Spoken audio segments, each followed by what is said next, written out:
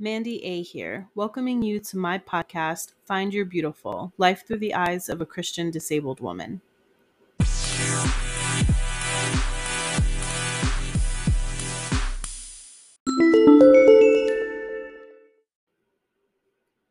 Oh my goodness, it's been almost 2 years since I recorded an episode. I left you all with 2.5 episodes in season 4 and then totally abandoned this space. Trust me, recording has been on my heart and mind countless times over the last few years, but every time I planned to come here, I was overwhelmed. My story was moving so fast in my life, and the changes took so much mental and emotional resources. I had no idea how to put everything on paper or organize thoughts to record. There are so many personal updates to share, but I hope most of my loyal supporters here follow me on other social platforms and are somewhat in the loop because I can't and won't share everything here. I've talked a number of times in the past about the purpose of this podcast. The personal purpose is a form of journaling. I find it very therapeutic to come here and share. This podcast has also aimed to be educational, mainly with the focus on empowering the disability community and our allies. As my life has evolved, I've always shared my story in hopes of drawing attention to and bringing awareness of important and often controversial systemic issues. These future episodes will be no different in aiming to do that, though the experiences I'll pivot to are my experience as a member of the LGBTQIA plus community and how I reconcile my faith with my orientation.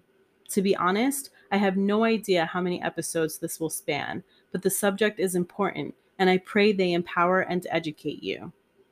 I'll start this series of episodes by reviewing the traditional view of same sex relationships because I think it's important that conservative Christians believe I actually understand their viewpoint. I did, in fact, adhere to this traditional view for many, many years. It's what I was always taught, and it wasn't until I truly started seeking Christ and his character for myself that I discovered that God's love and inclusion is much, much greater than traditional views give him credit for. So let's start at the beginning, a very good place to start. You may want to grab a Bible.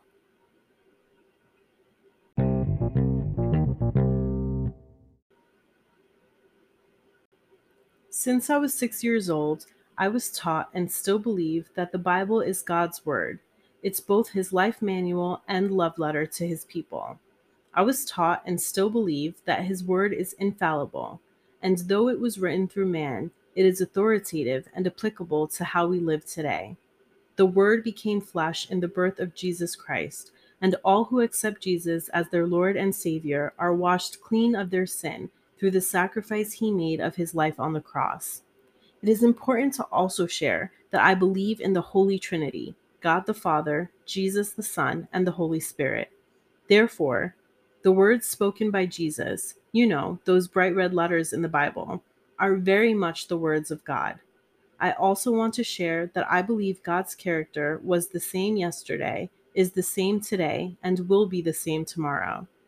At a young age, I understood that God uses us fallible, sinful, imperfect humans as his mouthpiece. The Bible is filled with stories of God using what we would consider the most unworthy and sinful people to do great works on his behalf. If you're not familiar with who the 12 disciples are, please go dig in. They were not what we may consider saintly. However, God's ways aren't always understandable to us.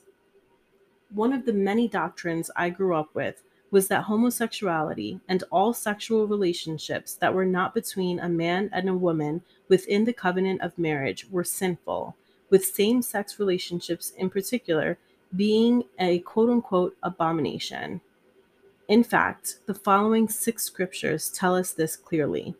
Genesis 19:5, Leviticus 18:22, Leviticus 20:13, Romans 1:26 through 27, 1 Corinthians 6:9, 1 Timothy 1:10.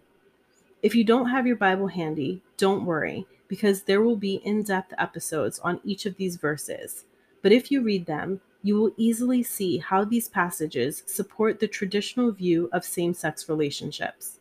Further supported by verses like 2 Timothy 3:16 through 17, which reads, "All scripture is God-breathed, and is useful for teaching, rebuking, correcting, and training in righteousness. I had no reason to question what I was taught. All people who identified as anything other than straight and acted on their orientation would go to hell for eternity. While this thought seemed sad, it wasn't directly impacting me. At that young age, I didn't know anyone who was openly gay, and I certainly wasn't considering my own orientation. However, as we all do, I grew up. I started being exposed to new people, different cultures, and ideas. I befriended many people in the LGBTQIA plus community, and I was sad and scared. How could these friends, many who acted more like Christians than those who claimed the faith, be condemned to hell for eternity simply because of who they fall in love with and have sex with? I also had to face the music, as I do now, that my own sexual orientation was never fully straight. Most people don't know this, but my first kiss was with a girl when I was 12. The church made me feel so guilty about this with their teachings against homosexuality that many years later, just before I got married, I called her and apologized. But that never changed the fact that there were women over the years who drew a different kind of feeling and attraction out of me.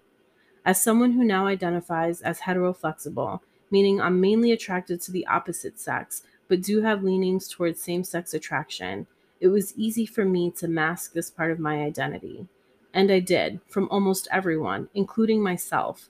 But I felt great pain seeing many of my friends reject church, reject the Bible, reject God Himself because of who they were taught God was. In 2018, when my deconstruction phase began, questioning how God could condemn loving and otherwise faithful people to hell because of their orientation was one of the first things I did. I even remember reaching out to a fellow believer and parent of a transgender child to better understand how she reconciled her faith with supporting and even advocating for LGBTQIA plus rights. All of this questioning started before I fell in love with my partner, but falling for her made it even more pertinent for me to reconcile my identity.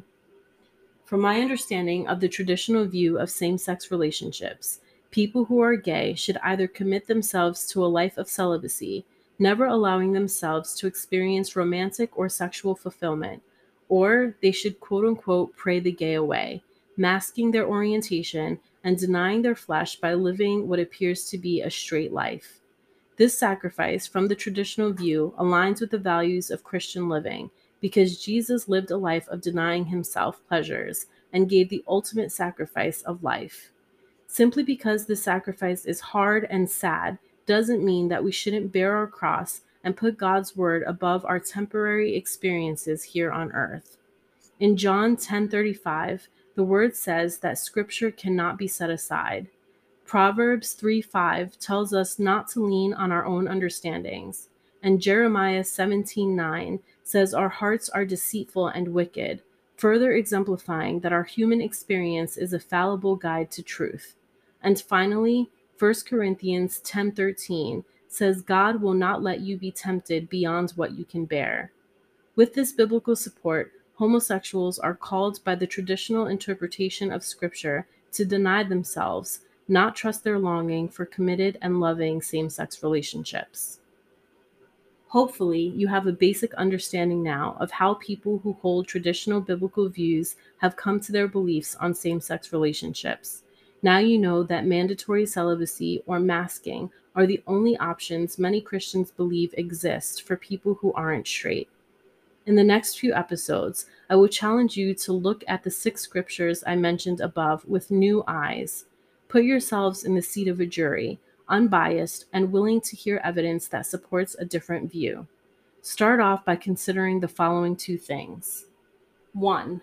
The last verse I shared from 1 Corinthians 10:13 reads, God will not let you be tempted beyond what you can bear. A 2017 study by Aaron Mulati, Bogan, Horde, and Mawson shows that LGBTQ youth are 4 to 6 times more likely to attempt suicide than heterosexual youth. There are too many successful attempts to count. For many people experiencing same sex attraction, the ideas of being unaccepted, never experiencing a fulfilling romantic or sexual relationship, and going to hell for their thoughts and desires are too much to bear. 2. While God warns us not to only trust our human experience, He does not tell us to completely do away with our experiences. During Jesus' Sermon on the Mount, Jesus gives us a clear and experience-based test to measure teachings. At the time, He was warning against false prophets. Read Matthew 7:15 through 20, as we'll delve into this scripture next week and use this to test the traditional interpretation of scripture on this matter.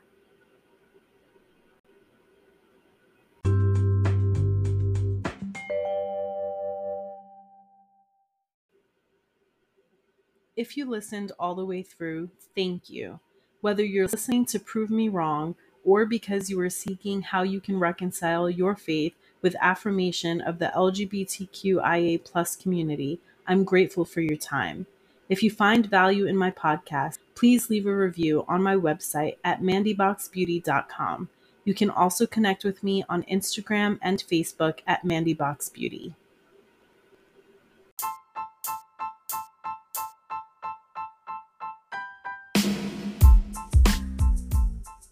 Next week, we'll talk about trees, fruit, and more.